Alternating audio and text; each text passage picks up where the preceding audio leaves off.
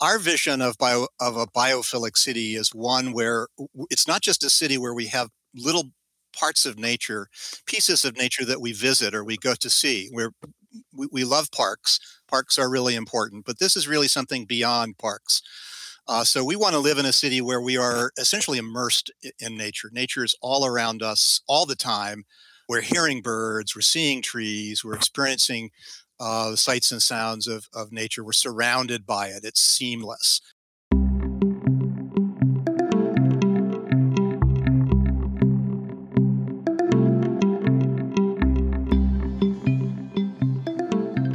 Hey everybody, welcome to the Internet of Nature podcast, where we explore the emerging technologies for building greener, healthier, and smarter communities. I'm your host, Nadine Khala, and this week I'm thrilled to introduce you to Tim Beatley, the Teresa Heinz Professor of Sustainable Communities in the School of Architecture at the University of Virginia, where he has taught for the last 30 years. Tim also popularized the term biophilic cities and directs the Biophilic Cities Project at the university. I first met Tim in 2019 at the Nature of Cities Festival, which was in Paris at the time. And I was pretty stunned by his knowledge on how to rewild and integrate nature into our cities. He's authored over 15 books and produced nearly a dozen short films about inspiring examples of biophilic cities around the world. In this episode, we touch on many of these, from the heart of downtown Austin, which hosts the world's largest urban bat colony, an estimated 1.5 million bats that were once deemed a public health hazard and are now a site which attracts tourists from all over the world, to the world's largest roost of swifts, which swarm and spiral into the chimney of a Portland elementary school. Tim shows us that nature is all around us. We just need to see it, really see it. I truly admire Tim for how he's been able to translate so many of these stories that are typically hidden away in academia, and has been able to bring them to the forefront, either through his writing or through a number of different films that he's co-produced. We discuss this and a whole lot more in this episode. So please enjoy my conversation with Tim. Hi, Tim. Welcome to the Internet of Nature podcast. Thanks for having me. Great to have you on, and it's great to catch up as well. I know that's been a long time coming. I want to reminisce just slightly to kick us off. We met at the Nature of Cities Summit in Paris, I believe it was, in 2019, where you were giving an interesting lecture and an exercise. I believe you had us do interactive exercise about coming up with our own design of a biophilic city. So perhaps that's a good place to start. Is what is a biophilic city, and how did you get started with that concept? Yeah, well, there isn't one formula or one kind of rigid idea, but it's, as the name implies, it builds on the idea of biophilia, that we carry with us this innate connection, this innate desire to have contact with nature, that nature is not something optional. It's absolutely essential to leading a happy, healthy, and meaningful life. So we start with that. So we want cities that are full of nature, and that nature can take lots of different forms. It can be human-designed green rooftops and living walls, but it also can be, rivers and streams and forests and remnant nature and birds, of course, and urban wildlife. And so our vision of a biophilic city is one where it's not just a city where we have little parts of nature, pieces of nature that we visit or we go to see. We love parks. Parks are really important, but this is really something beyond parks. So we want to live in a city where we are essentially immersed in nature. Nature is all around us all the time. We're hearing birds, we're seeing trees, we're experiencing the sights and sounds of nature. We're surrounded by it. It's seamless. So there's no perfect place where this is the case, but there are a number of aspiring cities that are getting close to that. So those are some of the qualities of a biophilic city. There is not just the presence or absence of nature. It's also the values of that city, the commitments of that city, how much of a city's budget is spent on nature, restoring nature, celebrating nature, protecting nature. What are the commitments of that city council or that governance structure? How much of a culture of biophilia do you have in that city? We have many examples of places that have lots of nature, but Mm. if the residents of that city are not caring for that nature, not engaged in that nature, are not able to recognize common species of flora and fauna, for example, don't care about that nature, that's not a very biophilic city. Right, right. Is this personal for you? Well, it is. I've been teaching. I've been involved in urban planning for more than 30 years now, and in one way or another, it's involved thinking about nature in cities, environmental planning for cities, and sometimes over the course of my career, that's had more to do with endangered species and biodiversity conservation, and other times it's been about coastal resilience and hazard mitigation, and but it all kind of revolves around this idea that we don't live and don't want to live in this bifurcated city nature world. We want nature around us, again, back to that idea of a biophilic city.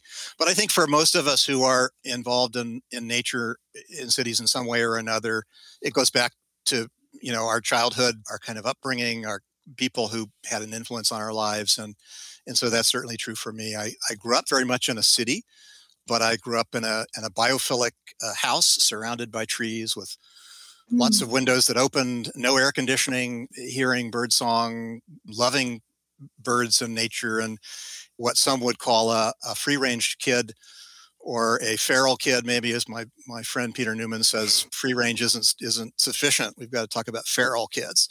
I was a feral kid, so I spent a lot of time climbing trees and looking for birds and doing a lot of in a city that was Mm. very much a sort of walkable city. So I grew up kind of valuing this combination of the urban and the natureful.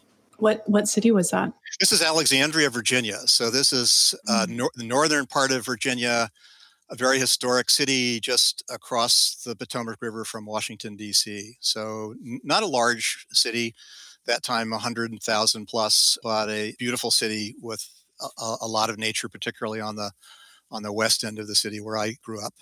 Is that something that they've been able to maintain through development pressures? Well, they have a lot of it, and my original forest is still there. Mm. Like a lot of cities, I think there's been nibbling away at some of that forest canopy, and they've done what they can, I think, to be replanting trees and protecting what they have. The city is very progressive place and had one of the kind of early leaders in creating mixed use pedestrian environments and historic preservation. It's George Washington's hometown. It has a lot of sort of history baked into it. And so a lot of really wonderful kind of urban planning innovations there. An urban form that kind of accommodates the expansion of the metro system going back to the 1970s, and creating its own bus system, for example, to connect with that metro.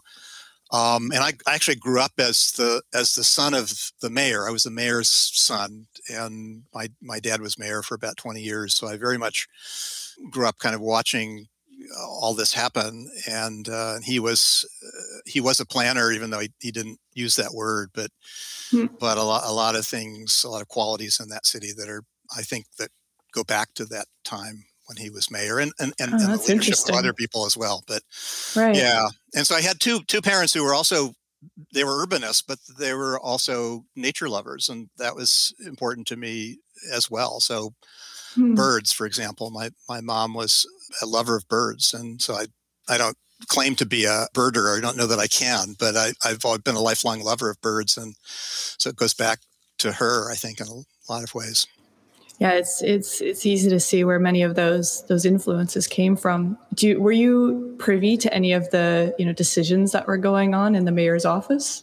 Well, it was a lot of conversation at, Mm. at home and in other places. I spent a lot of time watching city council meetings. My dad was someone who was sort of famous for letting meetings go on a long time. Everybody got to speak, and every voice needed to be heard. And he had a kind of strong sense of that, of needing to hear and giving people a chance to talk about what they loved or didn't love about the city. And so I watched a lot of that unfold, and I answered a lot of phone calls, and in some cases irate, citizens who weren't happy with things that happened, but and did a lot of campaigning, so from a very early age, I was kind of immersed in that world. And in some ways, unlike today, where we have a kind of jaded view of politics and political system, to me, it was all very wonderful and very positive. And local government is not always that way, but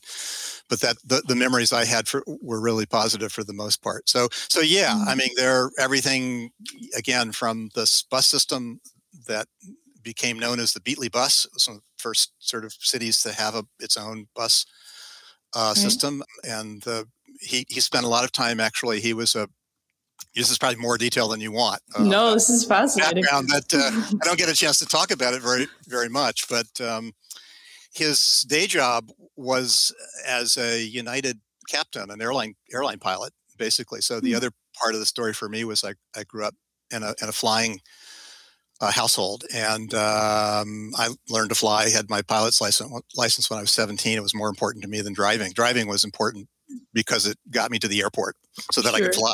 Right. So it was wonderful. So we had that. For him, he was always going on trips and then seeing things that other cities were doing. And he had this sort of literally this higher altitude view of the world. And so he was able to bring back, he was kind of known as the flying mayor, and he would bring all this insight and things that he learned about in other places. And he also there were German Marshall Fund, trips to Europe and other, kind of formal visits that he was very much someone, which is pretty close to what I do right now. He was very much out there looking for best practice, looking for new ideas and bringing them home and trying to capture them and tell those stories and apply them to his particular city. I was going to say, in many ways, it sounds like you've kind of, through your work with the Biophilic Cities Project and your own academic research, you've kind of been carrying that legacy forward. Because I think that's, in many ways, now that what you're doing is kind of taking all these ideas that you saw growing up, having packaged that ultimately as the Biophilic Cities Project, and indeed flying all around the world and collecting best practices of cities that are doing just that. That's right. And I'm maybe because I grew up in such a political environment, my work is mostly apolitical. At least I'm not campaigning. I'm not, it is about sharing information and insights and doing it in hopefully some creative ways. A lot of the stories we tell are told through things like short documentary films, which has become a really powerful way of conveying ideas, it seems to me.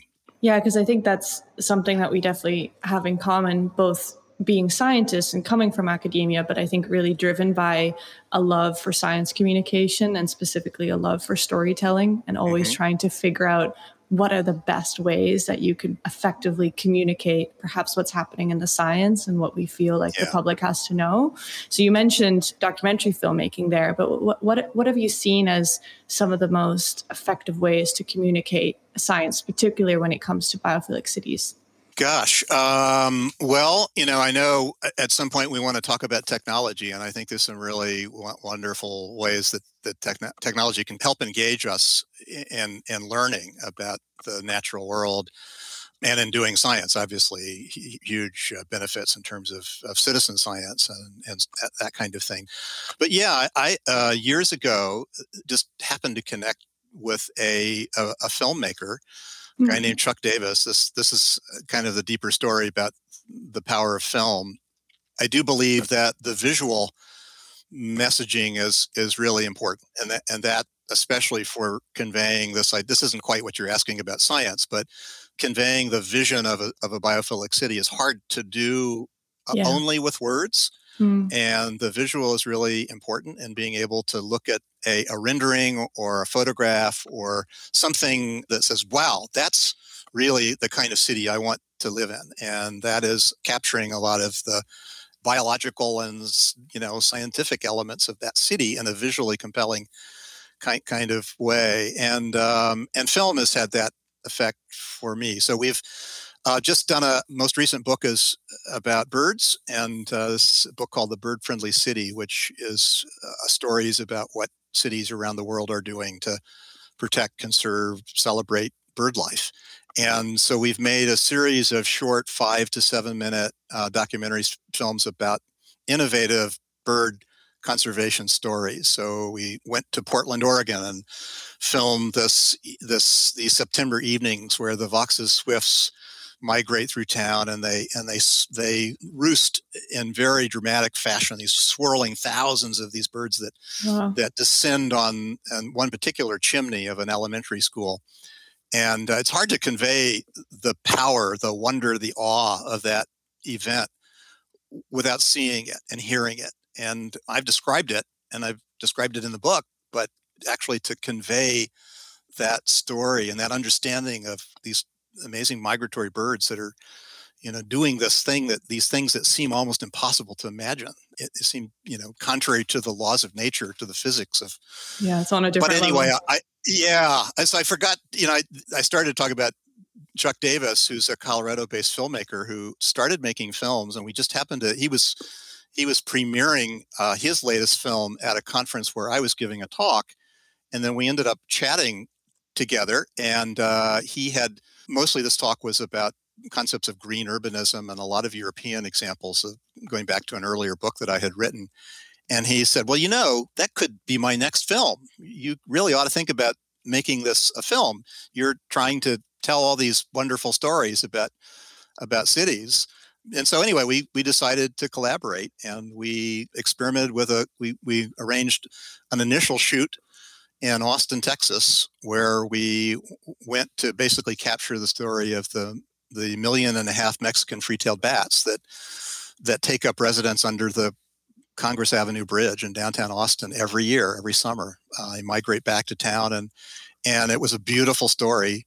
And I couldn't imagine, again, another example of telling a story about these remarkable bats, and the evolution of this city and their attitude towards these bats, from seeing them as a health risk and needing to eradicate them in the beginning to today where they're beloved, and it's a tourism attraction, and hundreds of people line up every evening in the summer to watch them emerge from under this bridge. And that became one story in a whole series of stories in this film called The Nature of Cities, which you can find online, and which I just discovered you can also rent on Amazon Prime. A little cool. A little plug for The Nature of Cities is what it's called. And I know you've got Rich Louv on the show. We went and interviewed him in San Diego, and this was a wonderful interview with him and Stephen Kellert and other kind of really important people in the evolution of biophilic planning and design. Well, before we get into Richard Louv, which I know has been an inspiration to your work and vice versa as well, about the bat story, that kind of set off something for me is something you mentioned at the top of the show, which was the cultural aspect and the social aspect of biophilic cities is so important to get this off the ground. Is biophilia, it often sounds like something that's purely biological or purely ecological. But in fact, if you don't have that buy-in from citizens and that cultural shift, then really, how can it be a success? And what was so fascinating about this story with the bats in Austin, the summer bats in Austin, is that you said it was something that was once deemed a health risk to then now turning into a tourist attraction. How did that happen? And can we learn anything from that health risk to tourist attraction journey? I think we can, and unfortunately, in the film, it comprises all of 3 or 4 minutes, probably in an hour-long film. But the Vox's swifts in Portland represent another example, similar kinds of insights. But I think that the lessons are several. I mean, one is you need to look carefully at what this we tend to overblow or overemphasize the dangers of contact with nature. And from my perspective, the benefits far outweigh the That negatives. happens a There's lot, a doesn't it? yeah. So we there's a basic problem of biophobia that Hmm. is a challenge in many cities, and that's mainly because citizens of those places haven't spent a lot of time in nature, and Hmm. we have become profoundly disconnected from the natural world. So part of the story in Austin is spending more time watching bats and being comfortable with bats, and hearing experts talk about how important these bats are and how wondrous they are. This is, really a remarkable privilege to have a million and a half bats. Just the story is that the Congress Avenue Bridge, this main bridge, had gone through a renovation. And so the crevices underneath the bridge were just the right size. They weren't designed to accommodate the bats, but it was accidental. But what a wondrous, wonderful accident this Hmm. was. And so it did take active advocacy on the parts of people, bat supporters, if you will, and Merlin. Batmen Yeah, and women. bat exactly.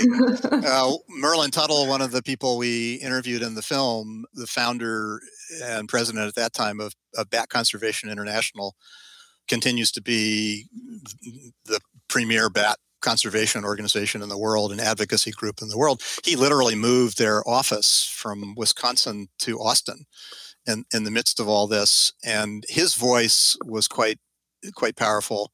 And then over time, this became a source of pride for the city. And one of our definitions of a biophilic city is a city that works to maximize moments of awe.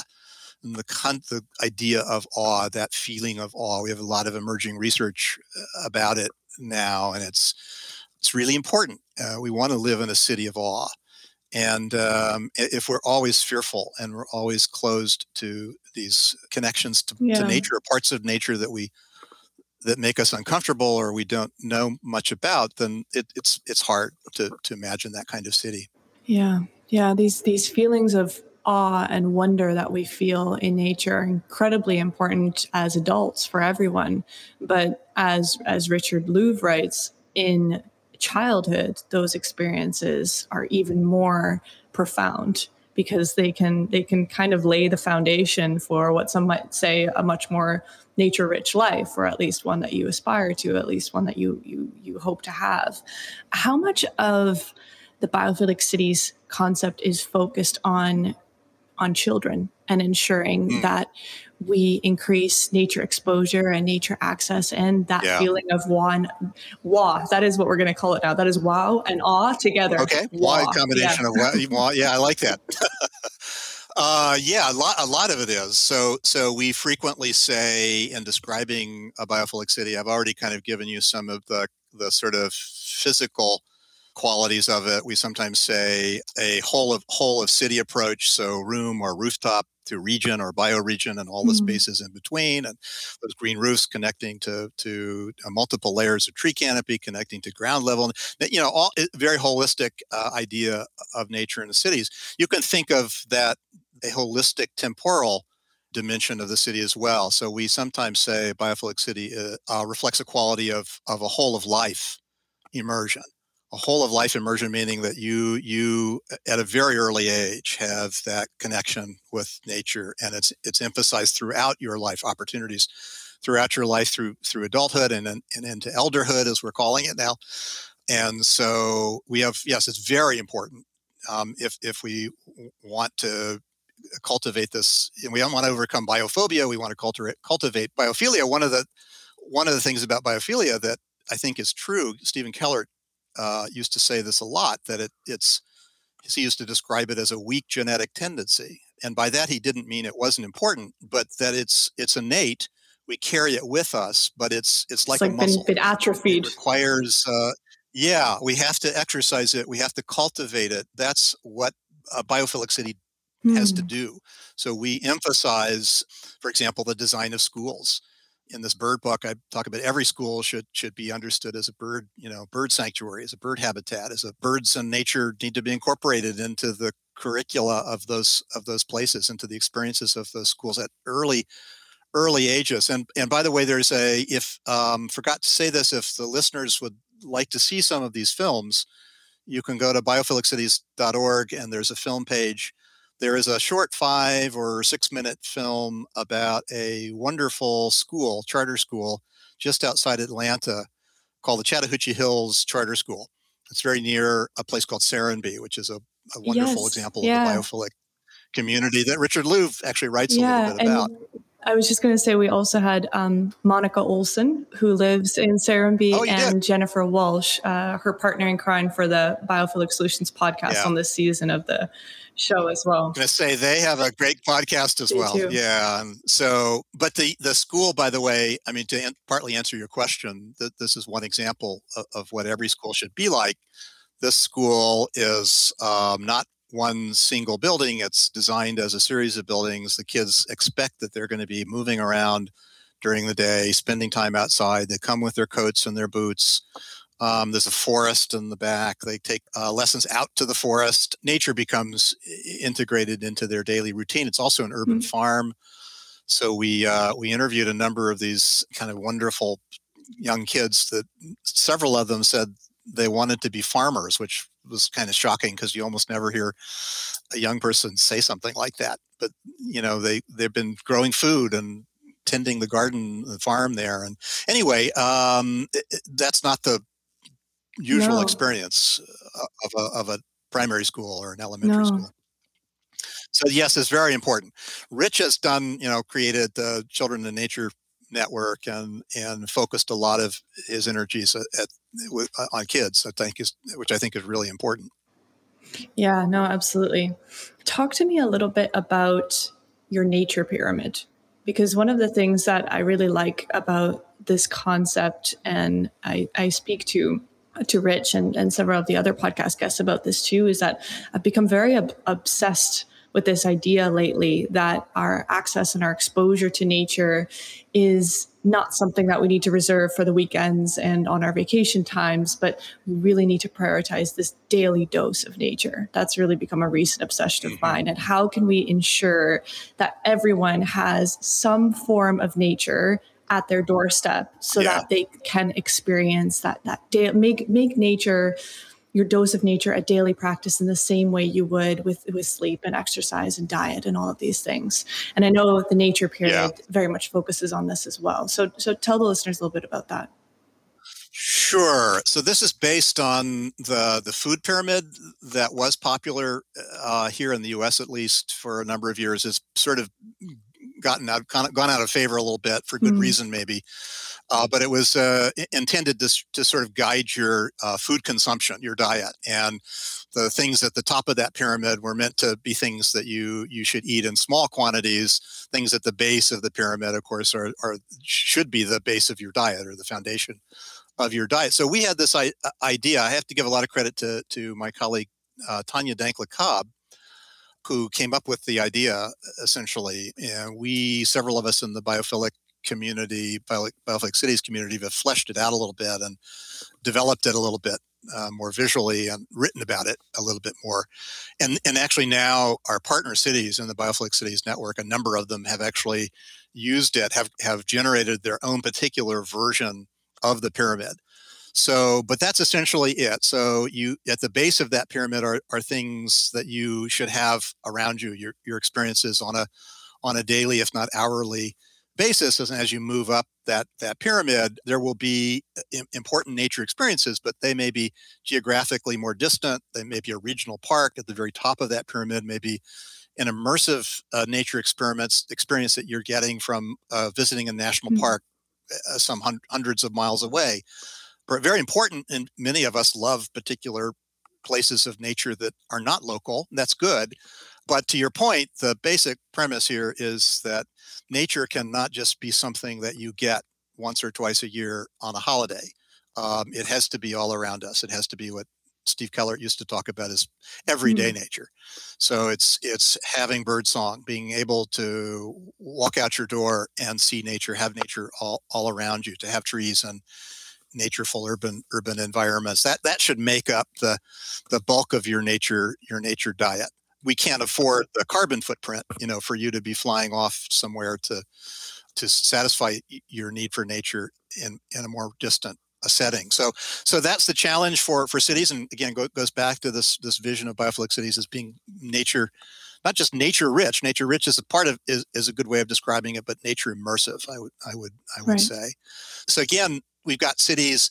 There's a version that St. Louis has done. There's a version that Singapore has done using examples that are fauna and flora that are indigenous to that place, and examples from there, and it's really interesting how it can also be used as a kind of diagnostic tool. So for example, in a city like Phoenix, Phoenix is in our network.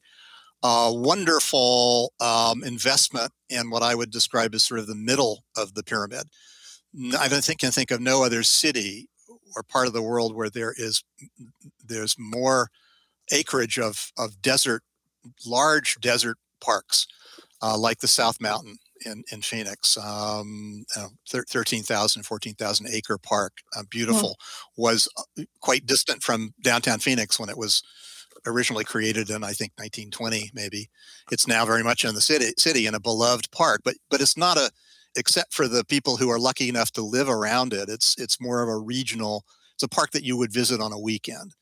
So they're really good at the sort of middle of that pyramid. When you start to move down to the pyramid, you start to look at neighborhoods at the neighborhood scale. Nature not as good. Lots of work to be done there. So the pyramid actually gives us some guidance. Sure. Gives cities some guidance about what they ought to invest in. Where to prioritize what. Yeah, absolutely. Yeah.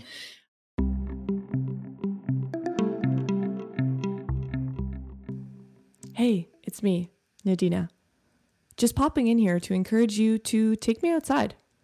Listen to the podcast as you stroll through your local park, take a bike ride along the river, or ski down a mountain, whatever suits you. I know it's what the sponsor of today's episode would want.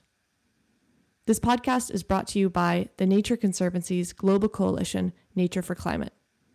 The discussion around climate change can be overwhelming and, honestly, downright daunting. The Nature for Climate Coalition focuses on what we can do rather than what's been lost. Its partners, including the Nature Conservancy, work together to get natural climate solutions such as avoiding deforestation in the tropics and restoring wetlands and sustainably managing forests implemented across the public and private sectors. Restoring nature is one of our best chances for mitigating climate change and also creating happy, healthy, and green communities for future generations. And that's exactly what we like to hear here at the Internet of Nature podcast. Find out how at natureforclimate.org. Okay, now get yourself outside and back to the show.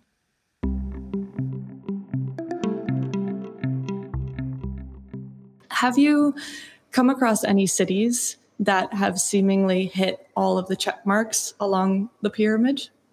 It's a good question, and I frequently get this question about, what are the best examples of biophilic cities? And in our network, we have, by the way, we haven't talked about it at all so much, but we have 26 cities now that are officially members as partner cities, and they have to go through a process of applying. And so Raleigh, North Carolina, just 2 weeks ago, is our newest addition. Toronto before that. Wow. And so represent. We like Toronto. Yeah, we love Toronto and Edmonton, and so far are only 2 Canadian cities in the network, but we also have several thousand individual members and several hundred organizations, and so we like to say this is an aspirational network. Inevitably, when the news coverage happens about a city joining, there's a sort of a congratulatory Raleigh is a biophilic city now, and right. we're not a certification network. We're not declaring that you are a biophilic city, and it's a journey as much as it is an endpoint. So I always find myself having to sort of qualify that. And that said, though, there certainly are wonderful examples, and Edmonton and Toronto are, I think, two really good ones that have done so many great things and come pretty close to a biophilic city. I frequently mention Singapore. It's hard. It's its own unique case, as a city state. It seems like Singapore seems like it's in a league of its own It's on sometimes. a league of its own, and they're one of our original 10 partner cities, and really have gravitated towards this vision of biophilic cities. And as you probably know, they for many years called themselves a garden city. And Lee Kuan Hmm. Yew, going back to longstanding priorities of the prime minister there, have had this commitment to trees and tree planting and gardens and nature. More recently, they changed their motto to "City in a Garden," which is much closer to our vision of we don't want to just have gardens or parks or forests to visit in the city. We want to live in the Yeah. forest, in the park. And so more recently, they've now been calling themselves a city in nature, partly because they recognize increasingly, and this is connected to the pandemic a little bit, which is very interesting, that they don't want to just live in a sort of manicured, kind of garden environment. They want at least a bit of that wild nature. They want to see themselves as more of a wild ecosystem in a Hmm. city, or a city in an ecosystem in nature. And so wonderful stories, as you probably know, about. We did a little film actually about their smooth-coated otters, return of the smooth-coated otters. If you're interested in that, go to our film page. There are now 80 of them in multiple family groups. It's not a perfect story, and there are still challenges, still coexistence Hmm. challenges, but Singapore is really showing us how to do that. And even in a very dense, urban environment, uh, restoring, regenerating urban ecology, like the Kelang River and the story of Bishan Park. We have another film about that. But the conversion of this, what was essentially a hard channel, flood channel, into a meandering, beautiful, biodiverse river, which is now the most popular natural space in the city. Those are wonderful stories, and the landscape replacement policy, the incorporation of vertical nature, vertical greening, some wonderful, no better examples anywhere in any other city in any other part of the world than in Singapore, and Hmm. really cutting edge biophilic design happening there. So I think probably Singapore is in its own league, and it's not a perfect story. There is no perfect city, but it's doing more than most. Yeah, and what do you think that other cities can learn from that? Because I know discussions with colleagues, and Singapore, of when it comes to getting that question, okay, which city is doing the best? Many people, bring up the photo of the Marina Bay Sands and the gardens by the bay, and Yeah. which is an incredible feat and an incredible project. And don't get me wrong, everything that Singapore has done is, I think, been an incredible experiment to see what works. And the last thing that I want to do is then start nitpicking and saying, well, maybe this, maybe this. But I Yeah. think one of the things, and that's interesting that they've gone through this transition from calling themselves a garden city to a city in a garden to a city in nature, because I think that's one of the main critiques that Singapore has gotten, is choosing a lot of perhaps exotic species, choosing Hmm. species that need a lot of maintenance, a lot of manicuring, and these things. So amazing to see that they're kind of moving towards a much more rewilding process. Right. But Singapore is also being a city state. It's got such a different political structure. Does. How do you think that cities, across the Americas and perhaps across Europe, which have very different political structures and very different ways of going about this kind of decision making, what can they learn from Singapore? Well, I think there are lots of things they can learn, and I have to say that again, circling back to the power of the visual, the power of actually seeing something, not just a rendering, but actually seeing something built. And we've become big fans of Woha. There's a design firm called Woha. Just about every new book about biophilic design has one of their designs on the cover. Oasia Hotel, it's just a number of wonderful examples. So there's a lot of power in Mm. just showing things that get built and how you do it. And a lot of that at the city level. I have to say, yes, the political structure's much different. The history is much different. They are learning democracy. They're learning a more kind of bottom up approaches, and I have to give them a lot of credit for being open to that. So it is a society and a culture that's evolving over time. But the integrated policy framework, one of the key lessons I think from Singapore is they're doing not just one thing, they're doing a number of things that are interlocking or reinforcing. So there's a regulatory agenda that's quite of interest to our cities anywhere almost in the world. A lot of interest on the idea of a green area ratio standard of some kind, or a green spaces factor system. London has just adopted one. Melbourne, a number of cities. Well, they have one of the best systems. So this idea of landscape replacement, that you have to replace at least the nature lost by the footprint of the building in the form of vertical nature. And so and there is now kind of friendly competition between building owners and projects to see which one can maximize that ratio. So the Oasia Hotel, a WOHA design structure, has this remarkable green exterior, flowering native plants, something flowering almost at any time of the year, designed for wildlife and birds, and really, really wonderful. But it replaces that ground level nature by 1,100% or something. I mean, they're pushing the envelope, but there's a regulatory component. The Urban Redevelopment Agency, enforced kind of regulatory approach. That's a lesson, but then rewarding buildings, highlighting through awards. There's an annual Green Building Award, or Green Rise or Skyrise Greening Award that WOHA buildings have won several times now, and subsidies. We know that if we want people to install green roofs or green walls or green elements, then create the incentives to make that happen as well. That's an important part of the thing, and then changing the whole culture. And the investment in neighborhood-based gardening is really interesting. The planning lessons are really interesting from Singapore. So here's a city-state that's got a biodiversity plan, has one of the few coastal cities to have undertaken a comprehensive marine biodiversity inventory. So that itself is a really wonderful story. And experimenting with new ideas, I think, and again, you can do that in a more kind of top-down society and culture and government. Maybe it is easier to do that, but again, I think they're evolving over time, and so for example, therapeutic gardens, they've installed, I don't know how many therapeutic gardens. Really interesting kind of idea for a new kind of park in a city. So I think there are a lot of lessons to be learned.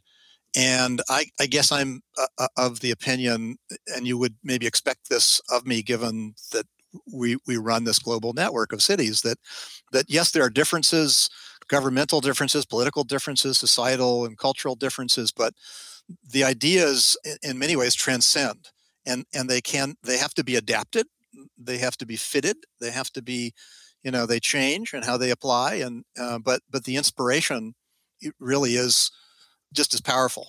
So, it's interesting. It's going both ways now. So one example, I mentioned the work we've been doing around urban birds. San Francisco also are one of our original 10 cities in the Bioflake Cities Network. They first American city to have adopted mandatory bird safe design standards.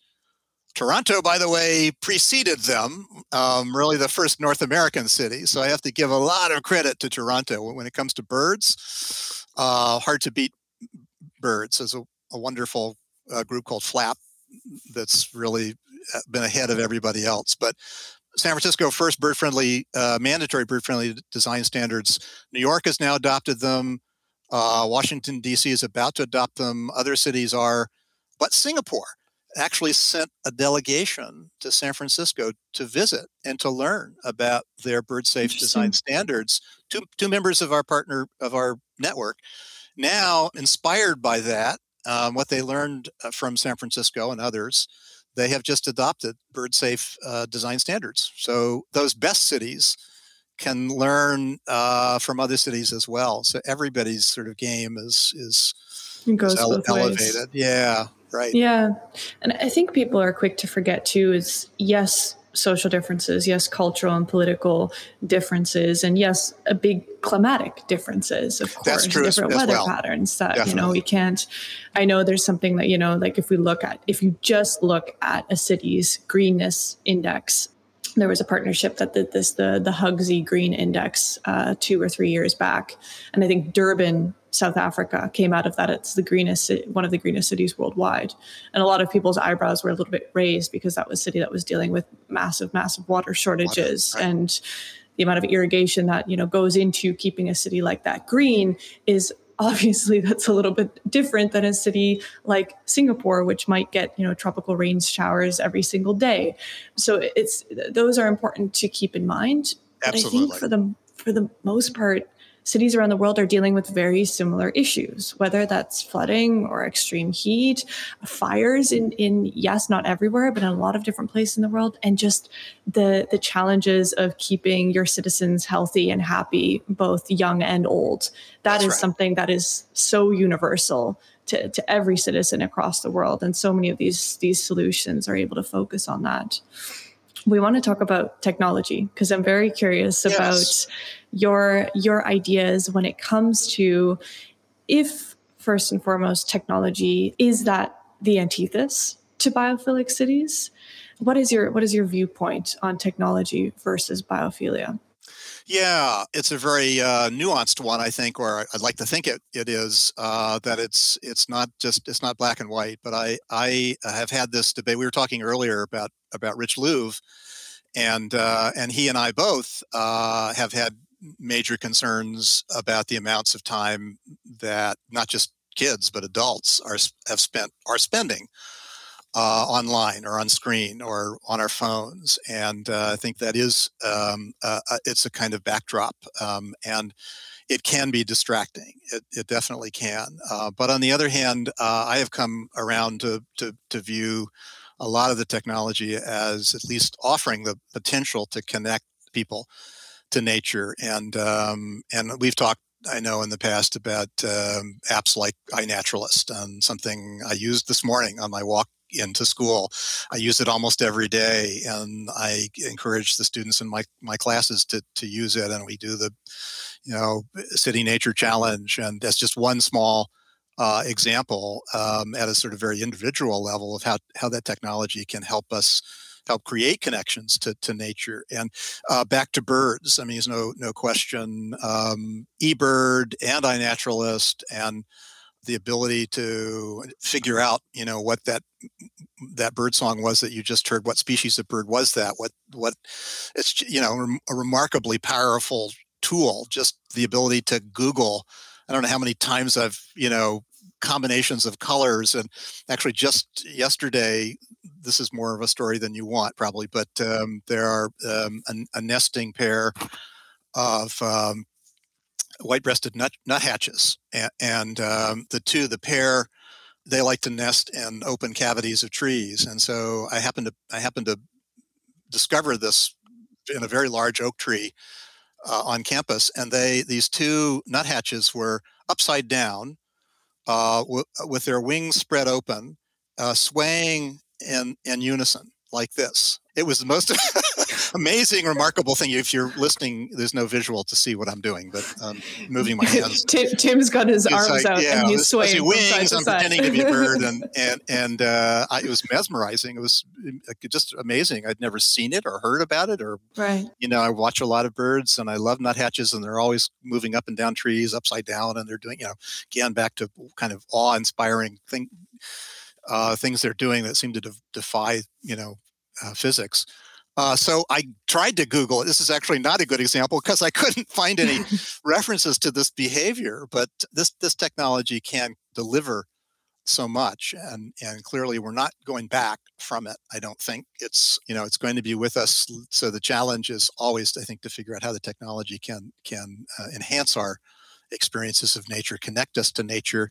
As your work illustrates, Nadina, I know that there are many ways that cities can use that technology to manage, protect, restore nature in cities, and it's everything from we have a lot of examples of sensor technology in use in our cities, in our network. And it's, moisture sensors that are telling us about a green roof that might need water, or of course, obviously, trees that need water. So there are many ways in which that technology, can be very, very helpful. It's almost essential to maintaining, protecting, again, restoring that nature in a city. If we want that immersive nature, it's going to require management and investment in that. So a number of our cities are doing, just beginning to do this kind of work.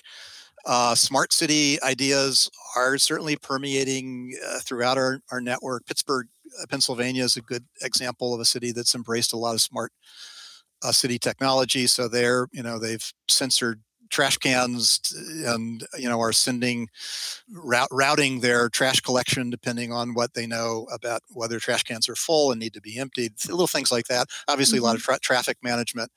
I think the challenge is, again, figuring out how we can harness this technology on behalf of nature and on behalf of building more connection and appreciation for the nature around us. And I think it can happen in many ways. They're almost, as you know, the list is almost limitless. It seems like the interesting things that cities are doing. I mentioned urban wildlife, and so another way that we think about a biophilic city is a city that makes room for many other forms of life. So a biophilic city is multi-species. That maybe is obvious from what we've been talking about today with birds and otters and so on. We want to live in cities where we have the experience of hearing and seeing and living. It's going to require a coexistence. And some of the knowledge about how to coexist is going to be derived from the technologies you're interested in. So Chicago is a great example, an extensive use of camera traps and thousands of camera, trap images that are being analyzed through citizen science, this Wildlife Watch, Chicago Really? Wildlife Watch. Yeah, and Seth Magley at the Lincoln Park Zoo be a wonderful guest for you for your podcast. And so they've already learned a lot about species like coyotes. And yeah, the thing, they're adapting quite well. And Seth has set up transects that move through the city that are collecting images in different kinds of urban environments in that city. So we're learning a lot. When it comes to birds, I'm a big fan of things like Birdcast. The Cornell Ornithology Lab is basically using bird radar, and aggregating it, reporting it in a visual map form, showing real-time migration of birds. Wonderful use of technology, and the idea here is, of course, that we need more lights out programs in cities, and the ability to actually in real time see that there are going to be 40 million birds moving that evening. Now is a peak time, and actually with Birdcast, you get the technology of an email or a text message delivered to you, giving you an alert. And so I see a lot of that sort of technology being very, very, very helpful, and the ways in which the technology can actually help to organize us on behalf of nature. There are a number of groups, for example, in New England in the U.S., where volunteers are basically getting alerts about amphibian movement. Salamander is the first, major rain in the spring, where a lot of amphibians are on the move and are going to be crossing roads. And this idea of getting people out there, not just to count them, there's a citizen science dimension to it, but actually to help them cross and to literally save thousands, if not millions, of individual amphibians with potential to, tremendous conservation value from that. All of that, organizing those kinds of things, would not be possible without the technology. So those are just some examples, and I've come around again to recognizing that we need to be mindful of the amounts of time we spend online and looking on screens, and particularly kids. but the technology provide some powerful benefits as well. Yeah, when used with a particular nuance and when used responsibly, just like any Yeah. other tool we have at our disposal. I think one of the things that came up for me as you were exploring some of those fascinating examples, many of which I hadn't heard of before. So like Birdcast, for example, that's fascinating. I would very, very interesting. Yeah, you can go and by the way, if listeners want to see it, you go to just Google Birdcast and you go to the Birdcast and you can watch it in real time that evening during migration, but you'll see the time lapse. You can watch the 24-hour recording from the night before. So they have added arrows and it's really impressive. And if nothing else, you realize, my God, look at all of the birds that are moving at this point in time and moving through my particular city. Literally millions. It's wondrous, and most of that migration is happening at night. And it's just talk about awe. Yeah. Anyway, yeah. Yeah. And what I love about that too is sometimes the solution to help, birds migrate and birds move can be something as simple as reducing light pollution. But the solution is then not, okay, we turn off all the lights at night as a city government, that you can't just do that. So to be able to have evidence-based and be able to make data-driven decisions about when it would be most effective to make sure that certain lights are turned off. I mean, that's what gets me really excited, because it's technology that's being used not just for technology, but it's being technology that's being used in a responsible way to help us come up with better decisions to ultimately preserve nature. That's right. Which is what we want to do. And with Birdcast, I get these, I get individual alerts that I can choose to turn my lights off. I mean, in my home, and we know actually that something like 40% of bird window strikes, 40% of the mortality happens in residential structures. So this is actually really useful information for a homeowner, for citizens. And yeah. so I think with a lot of things that have to do with environment, we have this feeling that it's too big. Yeah. We can't make a difference. Not much we can do about that. But here's an example where the technology gives us very specific information and actions that we can take that will literally make a difference in real time. As you were saying all of that in these fascinating examples, I think so many of the innovators that are working in the biophilic space can sometimes be a little bit afraid of technology, because technology is often seen as the thing that makes nature no longer pure, or it doesn't protect kind of that sacred, that holiness that nature holds for many people. And many of, I think, instead of being afraid, that instead of prefacing it as we need to go back to nature, it's actually we're moving towards nature-rich communities that have this technological assist. And it's not this, this dystopian vision where technology is going to replace nature. In fact, we're moving towards what some might argue might look very utopian biophilic cities, but they've been able to get there through an almost invisible hand, which is technology in many ways. Very true. I want to ask you, Tim, because I see that we are rapidly going over time, and I want to be respectful of that. Although I do feel like we could be here for several more hours and talk about all of this. We mentioned the biophiliccities.org many times during the podcast. Would that be the resource that you send people to if they want to learn more about yourself and your work? Yeah, I think that would be the one best place. So what you will find there is there's actually a page for each of our partner cities. So if there are things that you've heard about Singapore or Toronto, I think we have a page for each city. We should at this point, maybe not for the newest cities like Raleigh. So there'll be documents and links to city pages and a lot of information there.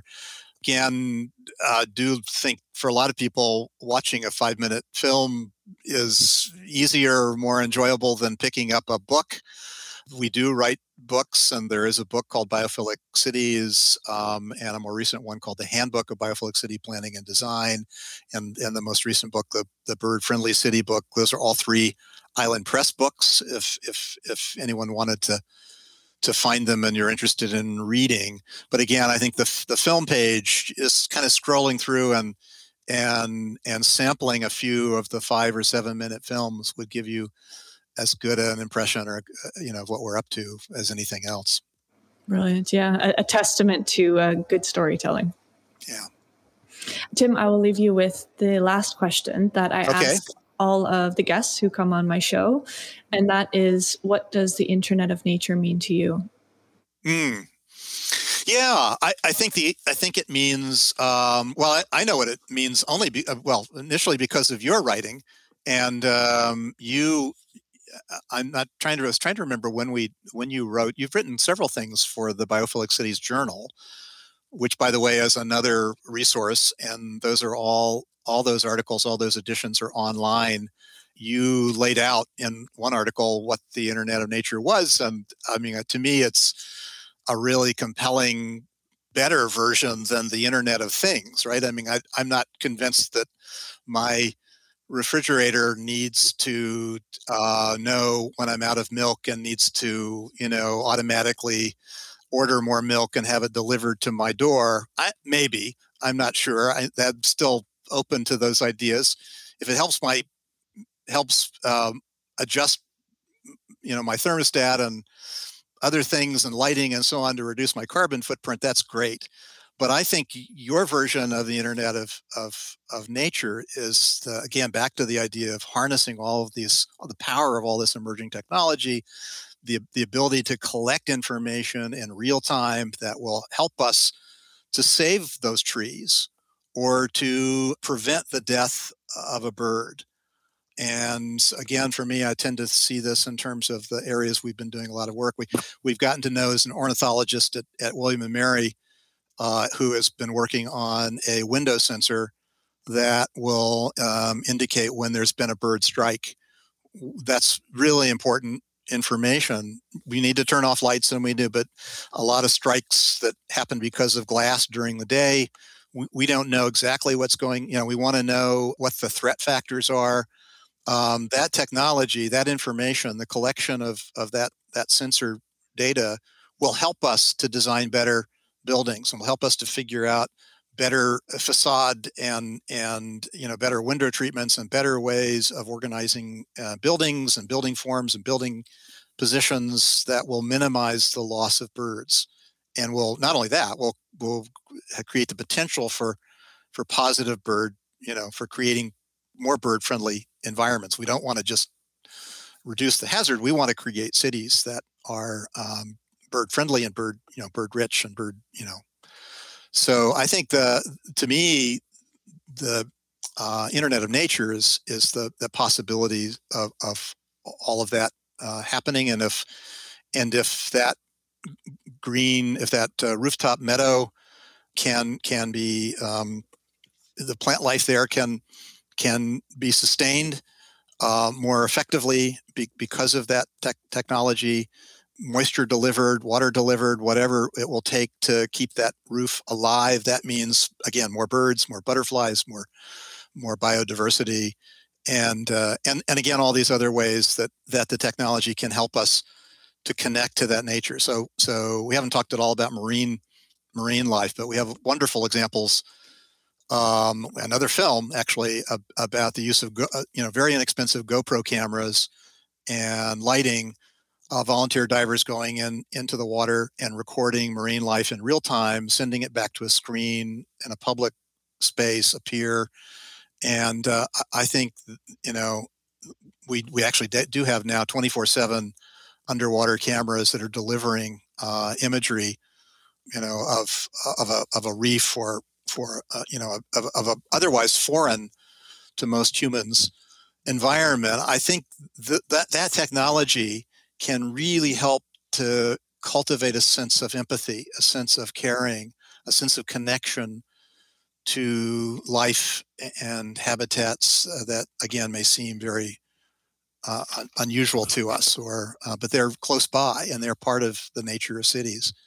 So I think there's a lot of power. So I see it as a network of positive, powerful tools that can help facilitate greater caring and connection to nature.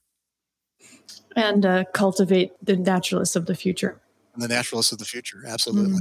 Yeah. And they're going to be, this is what they've grown up with. And so I can't imagine doing that without utilizing, an iPhone, or this is just part of what they're breathing. And, it's just so as critical as some might be, we can't, this is the environment we're living in today. And it brings us lots of benefits, and especially for kids, this is going to be the way they learn about nature. That's just the way. Yeah. That's the reality. So we better harness that power as much as we can. Yeah. Well, thank you, Tim, so much for coming on. I really appreciate it. Thank you.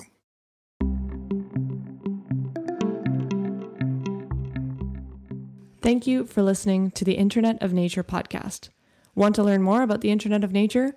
Subscribe to my bi-weekly newsletter at nadinachalla.com. I'm looking forward to bringing you another great guest next week. As always, remember to subscribe on your favorite podcast platform and leave us a review if you learned something new. The best way to support us is to share this episode with a friend or a colleague. Wishing you a great week. This show is an Unbound Media production.